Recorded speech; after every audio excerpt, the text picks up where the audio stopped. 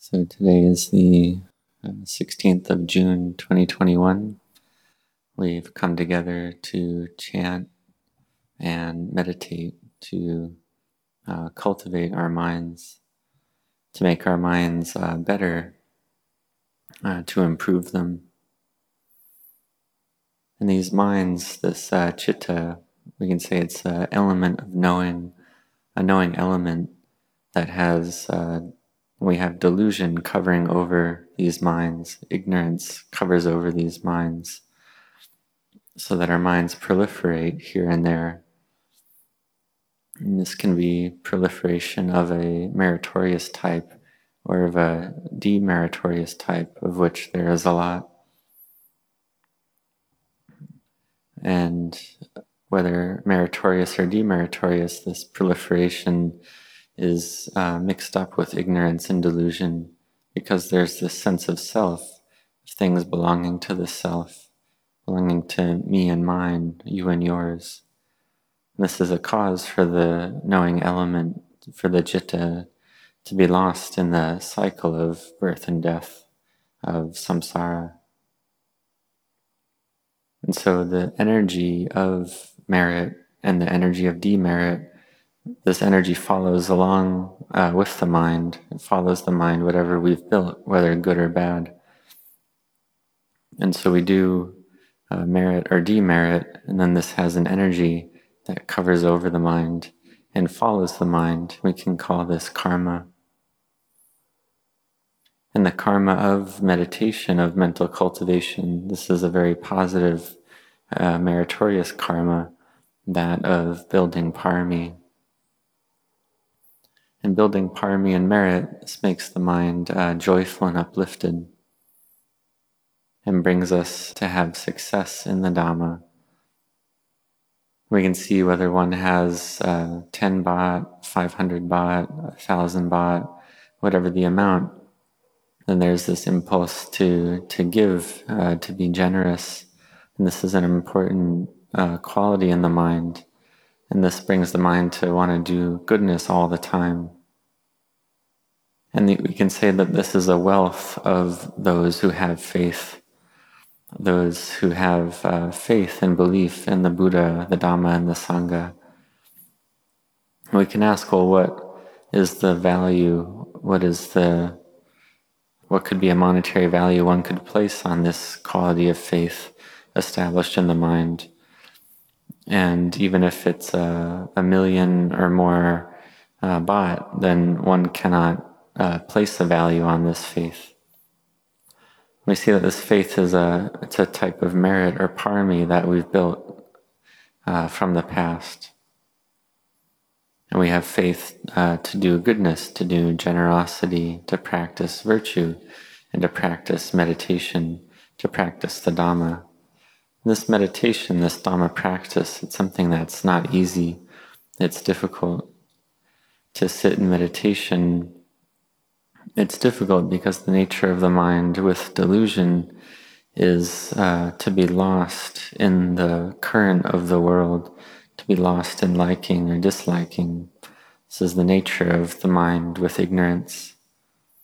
And the mind without samadhi, without unification, just follows after the six senses, the objects of the six senses. It follows after these moods and sense impressions.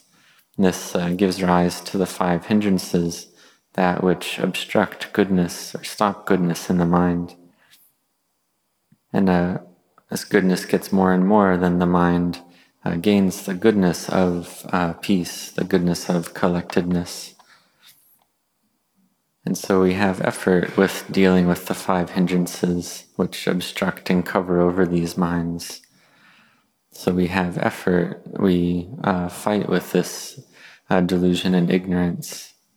And we keep practicing to cultivate samadhi, to make the mind peaceful, which is something that's hard to do. It's hard to do because we're used to proliferating all the time, proliferating about me and you, mine and yours. But if we practice and we keep practicing, we practice to see the drawbacks in birth, in old age, sickness and death, and see that everything of the world simply arises and passes away. So we see the drawbacks of samsara. And we can see that this samsara occurs within a single day as well, because everything is constantly arising and passing all the time.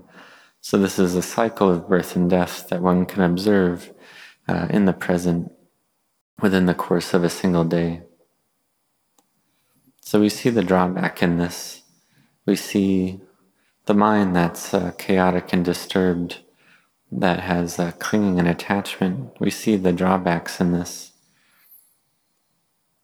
We see that the mind in this state will get carried away with fear, with hate or love, and so on. And see that the mind is just like this. The mind, it's chaotic and worried. It can even get to the point where the mind thinks so much that it can't sleep. So if we do our Dhamma practice, then we see the drawbacks in this chaotic mind. And as soon as we close our eyes to meditate, we'll see that the mind is hot and agitated all over, just thinking here and there with no peace at all. So we see the drawbacks in this, the mind that thinks without ceasing. It's a mind that's hot and on fire, that lacks ease and wellness. So then we come to practice and establish our mind with our kammatthana, our meditation objects.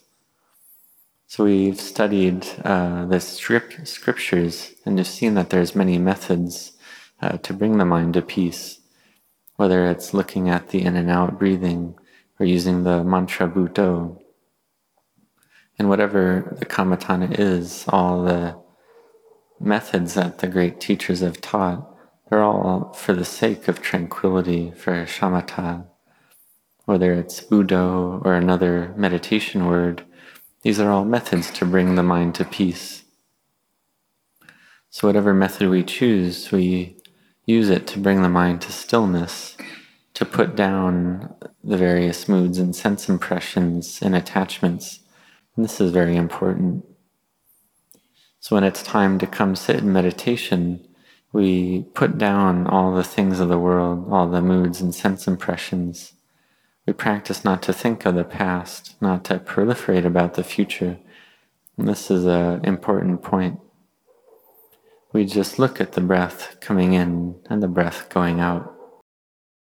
And when we practice looking at the breath going in and out, and the mind is capable of realizing peace and stillness, of entering into samadhi, we see the breath come in, the breath go out, the breath come in, and the breath go out. And this is samadhi, the mind that's firmly established. And this arises a little bit at a time, bit by bit. This is something very important in our practice. Because the reason we have not yet understood the Dhamma is because the mind has lacked peacefulness. We can compare it to water that's not still. The water's not clear and one can't see through it. So we establish our mindfulness with the in and out breathing, and we use the Buddho mantra. And as the mind becomes peaceful, then Buddho disappears by itself, and there's only the breath left. And the mind becomes less and less interested in these external things, and the mind becomes more and more still. And it can feel like we're floating in the air, sitting in the middle of the air, and there feels like there's no body at all. It's all the various sense information of the external environment is no longer being known by the mind. One puts it all down. So this is stillness arising in meditation, samadhi arising in meditation. And this gives rise to great fullness of heart, rapture and happiness, stillness and emptiness. We can call this entering nature. And this applied thought, sustained thought, rapture, happiness, and one-pointedness arise. We can sit for an hour and a half, and up to 2 hours, and it feels like the time goes by quickly. Because when the mind is still, time feels like it passes quickly. This is the nature of the mind with samadhi. So this practice of samadhi, do this a lot. Do this to the point where you're proficient at it and you're skilled. And when the mind has samadhi, then the kilesas are controlled to a degree. There's no proliferation about me and you, mine and yours, and vipassana, clear seeing, can arise easily. One is able to contemplate impermanence and understand the Dhamma. And in the beginning, we use this samadhi, we cultivate this samadhi to make it firm. And this is a type of parami. So we do this practice, we train our minds in this way to make the mind firm and stable. Because the mind is accustomed to proliferating all the time. So we need to practice continuously and practice well every single day. We need to have patient endurance with the chaos and thinking that the mind engages in, with all the worries and agitation that the mind may be used to. So we have effort in our practice and we have patient endurance. We try to cut off the moods and sense impressions that disturb the heart. And when one thinks in a wholesome way, one has the effort to know this. And when one thinks in an unwholesome way, then one has the effort to cut this off. One is firmly intent in this. And this brings the mind to have the energy of faith arise. And the mind becomes peaceful. In the beginning, one controls the mind and one has faith and one has effort, but one doesn't yet have samadhi. One just has a little bit of samadhi sometimes. And when the samadhi improves, then faith and meditation arises by itself. We have faith in goodness and merit, and one doesn't feel like one needs to control the mind anymore. This is something one can experience for oneself. One has faith in the practice of generosity, the practice of virtue, whether the 5 precepts or the 8 precepts, such as on the lunar observance days. And this is easy for one who has faith. And one adds on to this the practice of meditation, of samadhi. So one cultivates faith in the practice of samadhi, of meditation. We try to practice this every day. And we can consider this, it's a duty, it's something that's part of our routine. It's a duty for us to sit in meditation and cultivate samadhi. And when we have samadhi, then this can help us in various tasks and work that we do throughout the day, such as one who's a manager, then samadhi is very useful in their work. And the samadhi can also help with our health and take care of diseases. But what's of most importance is samadhi for the sake of understanding the Dhamma. Because this samadhi, it gives the opportunity for wisdom to arise. In the beginning we have faith, which is important. And we see that faith has a value that's inestimable. It's a limitless value. We can see that some individuals lack faith in the practice of generosity and virtue, but one day this can simply change. They go from no faith to having faith. And one may lack faith in the practice of sila and see that, and one may think that practicing sila is very difficult, but if one sees the drawbacks of not having sila, then one becomes capable of having sila. One becomes firmly intent in this. And similarly with the mind that's chaotic and disturbed, and we wish to practice meditation to bring the mind to samadhi. In the beginning, the mind that isn't trained, one closes one's eyes and one has only had their eyes closed for just, say, 2 minutes, and then one opens one's eyes again and sees that only 2 minutes have passed by, but one feels that it's been a very long time. So we see that the passage of time for one who is suffering and agitated, time passes very slowly. Just 2 minutes can feel like a very long time when one's meditated without peace in the mind. However, if one does have peace and samadhi in the mind, then 1 hour can feel like just 5 minutes. We can say this is a heavenly state. And similarly, when 2 minutes passes and it feels like it's been a very long time, this is hell in our own minds, a state of suffering. A mind that's agitated, stressful, hot, and not at ease. And the heavenly state is a mind that has pleasure and happiness, a happiness of generosity, virtue, and meditation. This is a mind that gives rise to coolness, gives rise to collectedness, rapture, fullness in the heart. And if we feel this fullness and happiness in the heart from doing goodness, then we should recollect the goodness that we've done and recollect it often. And if we feel fullness in our heart from recollecting the Buddha, then we should recollect the Buddha very often as well, to bring the mind to peace, to coolness, to true happiness. So when the mind is peaceful and cool, then we see the importance of this sitting in meditation, the importance of cultivating our meditation object.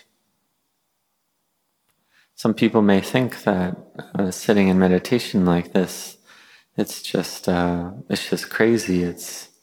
They don't understand the value of it, and this is wrong view. And people who understand more clearly see the value of meditation and know what the right amount is and have effort in it. And they train their minds in this way and do it continuously without stopping. So just as the great teachers have taught, train the mind not to get lost in liking or disliking. This is the path to peace. And we can have a firm belief and faith in this teaching that this is the way to practice the Dhamma, to train our minds to be peaceful and collected, to be firm and stable. So may you practice bringing your minds to this firm stability and give rise to faith in meditation. And when one's mind is truly peaceful, then faith in the practice of meditation arises by itself. One doesn't need to control oneself anymore. One does walking meditation and sitting meditation. One gives rise to this effort just naturally. It happens of its own accord, because one sees the drawbacks in the cycle of birth and death. Then one's motivated to build merit of all the various types. And one's motivated naturally by virtue of this faith. One has fullness and happiness of heart and rapture in the doing of merit, doing of goodness. And this samadhi arises, this firm establishment of mind, which can control the kilesas. And when the samadhi is deep, then one's able to see the Dhamma clearly. And one should be careful to understand that this peace and happiness of samadhi is not the seeing of Dhamma itself. When the mind is full and happy and rapturous in Dhamma practice, then sometimes various experiences arise. So just know these as they are. Contemplate according to truth. Contemplate anicca, dukkha, anatta. Build one's parami and merit to make samadhi arise more and more easily, to give rise to peacefulness more and more, and see that the samadhi can be of great benefit and assistance in one's life, in one's activities. So throughout the day, one practices to have mindfulness in all four postures of sitting, standing, walking, and lying down, to recollect the meditation word Buddho continuously.